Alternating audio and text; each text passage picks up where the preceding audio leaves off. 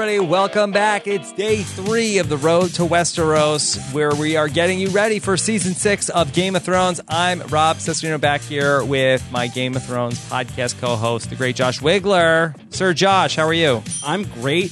I'm a little nervous. Yes. We got to King's Landing pretty fast. Funny story about that, guys. We had to travel through the Twins, Yes. as you often do, in order to get down to King's Landing. Walder Frey, as you know, not a great guy. No. Kind of have to strike deals with him in order to move along and, get past him. Strigoi. I promised that I would marry one of his daughters. I said, I'll be back. I'll Yes. take care of it. I'm married, guys. Oh, did you get to pick or he picked? I think that he's going to pick, but, I don't know how he's going to feel when, I come back and be like, I was kind of kidding. I was already married. I don't think I can go back to the Twins is what I'm trying to say. Yeah. I think I'm done with the Twins. So we have to stay here. Yeah, I burned those 2 bridges. I can't go back north. Yeah. It was very awkward. Okay. Yeah. So if he invites us for dinner, we should not go. No. And do not eat his bread and salt. Okay. It does nothing. It does not protect you. All right, well, here we are. This is day 3 as we're getting ready for Sunday's premiere of Game of Thrones Season 6. We're very excited because to me, I always loved King's Landing. I know. This King's is your Landing, favorite place. This is my favorite place on Game of Thrones. You're a flea bottom guy. Yeah, big flea bottom guy. Yeah.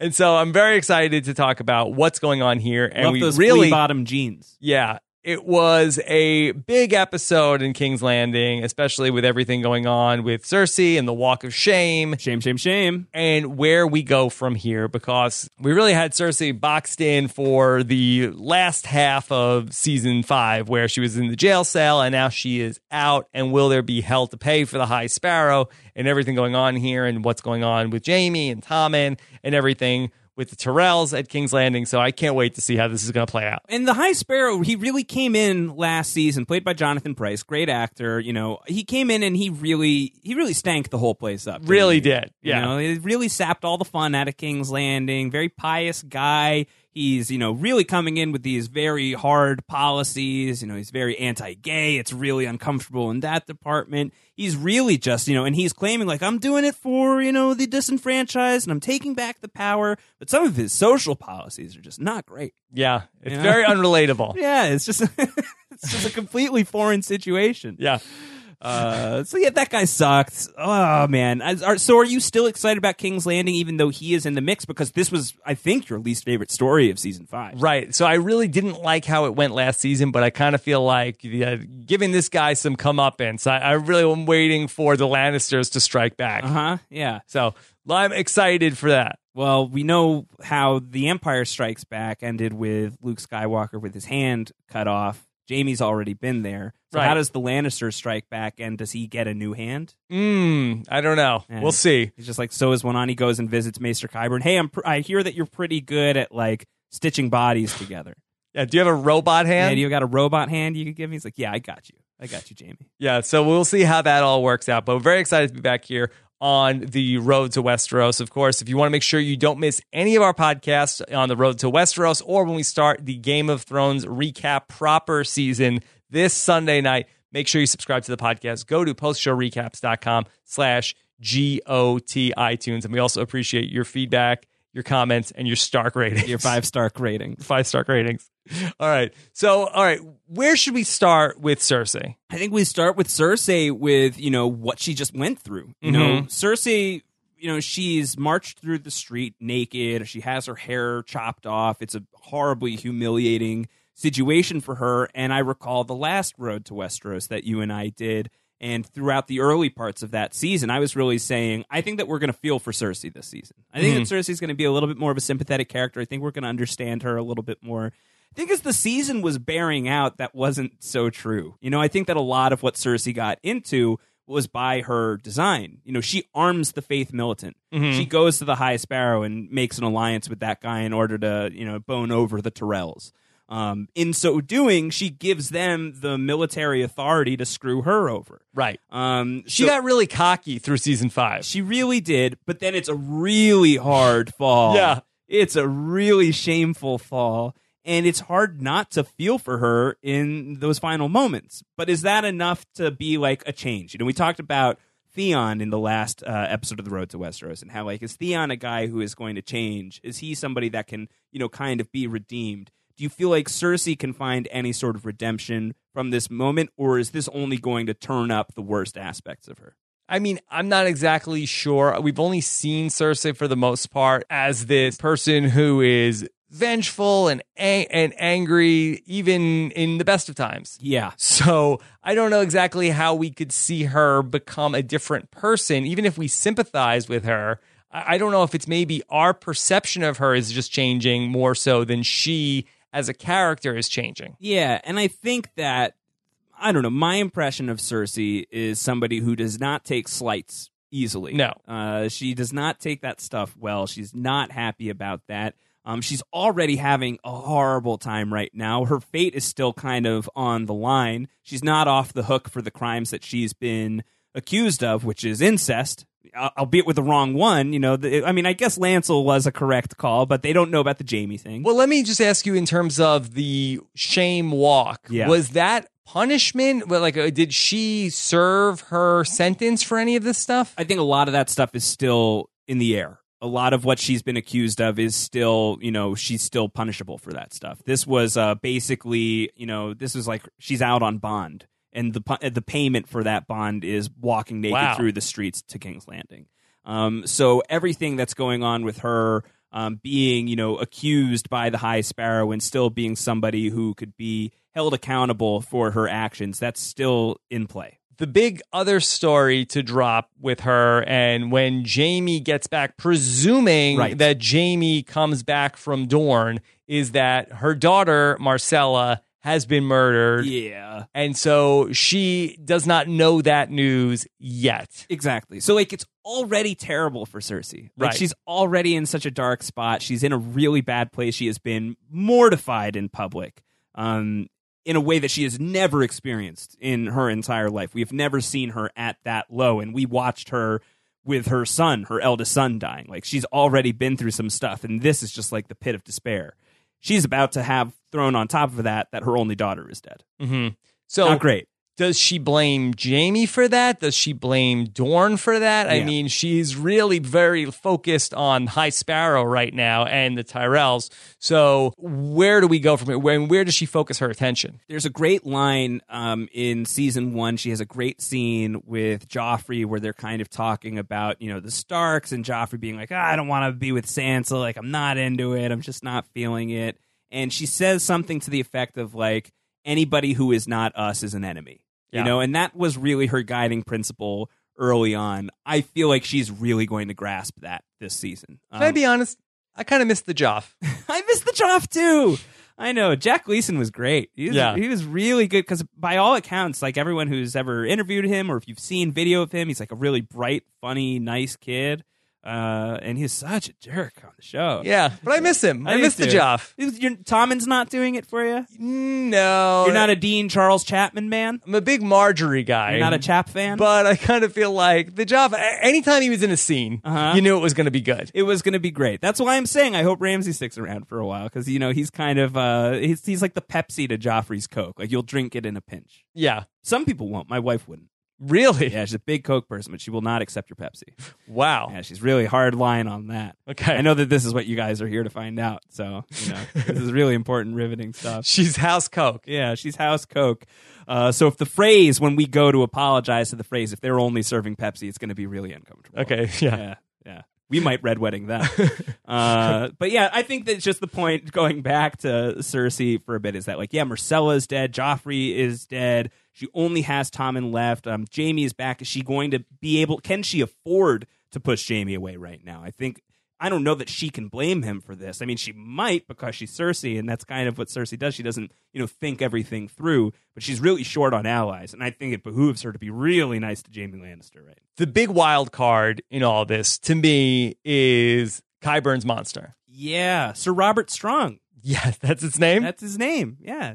He named it? Yeah, he's taken a vow of silence. Mm-hmm. And that's why he can't speak. Definitely not because he is a zombified version of the Mountain who does not have vocal cords, I would guess. Yes, well, I am Sir Robert Weak. That's my night name. Yeah. And you have taken the opposite of a vow of silence. Right. Yeah, you've vowed to never stop talking. Vowed to never stop talking. Yeah, ever. You just always talk. So I'm really the opposite of Qyburn's monster really in every way. Yeah. It's interesting that he has the same first name as the late Bobby Baratheon, too. Huh? Mm-hmm. Bobby Strong. Yeah. Sir Bobby Strong. Do you like that name for the mountain? Bobby Strong? No. You're not a big fan?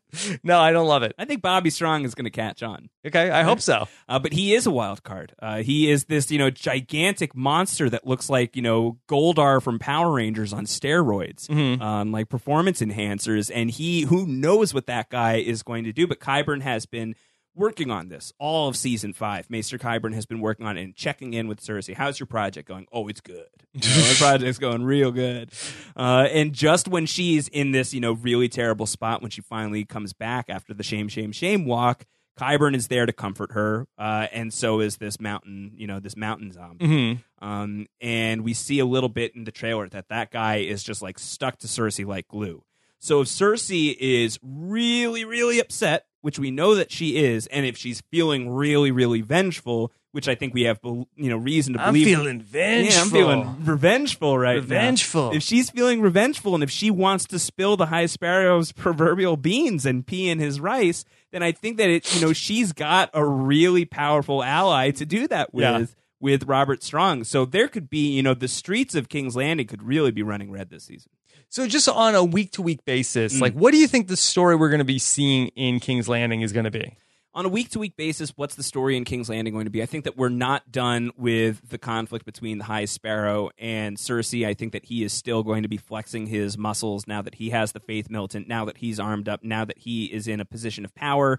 In the trailer, he is talking about, how the most powerful thing is when the disenfranchised come together. I think he's still going to be working on that. I think that there's going to be some political wheeling and dealing on that front, and Cersei's going to be contending with it. And I think that there's probably also going to be some planned payback for Dorne, you got to imagine. I think that could last for a minute. I think that could go for, a solid 5 or 6 episodes. But at some point, the Lannisters will strike back. The Lannisters strike back is going to happen, and whether they win or they lose is the question. Got to imagine that they're endgame characters, so I like their odds. But I think that King's Landing as a whole, I think that the people in your favorite Flea Bottom, I think a lot of those people are going to really suffer as a result of whatever civil war is happening here. Marjorie and Loras, are they still locked up by the Faith Militant? I think so. I mean, we haven't seen them. We haven't seen them get out of there. Loras was taken. Marjorie was taken. We haven't seen them released. Maybe that will happen. Maybe they will be released, or maybe they're just going to be behind bars for the whole season. That would suck. It kind of would. I mean, do we think that there'll be any sort of reconciliation between the Lannisters and the Tyrells to get out of this situation? Hard to imagine that they've got, I know that they both have a common interest in getting away from the High Sparrow, but I have a much easier time seeing them trying to untangle that knot on their own than putting their resources together to untangle it together. There's just so much bad blood between those two houses. I think beyond the Tyrells, I think one of the most interesting characters to watch this season in the King's Landing story might be, I know that he's not your favorite, but might be Tommen. Might be King Tommen, might be Dean Charles Chapman's character. And this was a tweet that we had gotten from Levy, who had said, if Cersei's prophecy is fulfilled, how and foremost at the hands of whom is Tommen going to meet his fate? And just to reset that, what that was back in the day, back when Cersei was a kid, she and her friend paid a visit to this prophet, this witch named Maggie the Frog, who told her about a lot of stuff that has come true. And one of those predictions is you will have 3 kids with gold heads of hair, gold crowns on their heads, and gold will be their shrouds, which indicates they're going to die. 2 of the 3 are dead. Does this season end without Tommen in the grave as well? I think that he will continue past this season, but it will be interesting for Cersei now. Okay, the first 2 kids are gone. Now I think that she's going to do everything in her power to keep Tommen alive. Yeah. And as we've seen in the Final Destination movies, you can't cheat death. You can't. You can't. You can't. You can try, but Tony Todd is always coming for you. Keep trying, but it'll be fun to watch Cersei try to, okay, I am going to keep him safe from death. She's going to be in real Mama Bear mode. She's really going to be super protective of him, and we've seen her be really protective of people in the past, and I think she's really going to sink her claws in. And I think that that's another reason to think that she's going to be especially revengeful. Mm-hmm. Yeah, I think that we're really going to see a lot of that.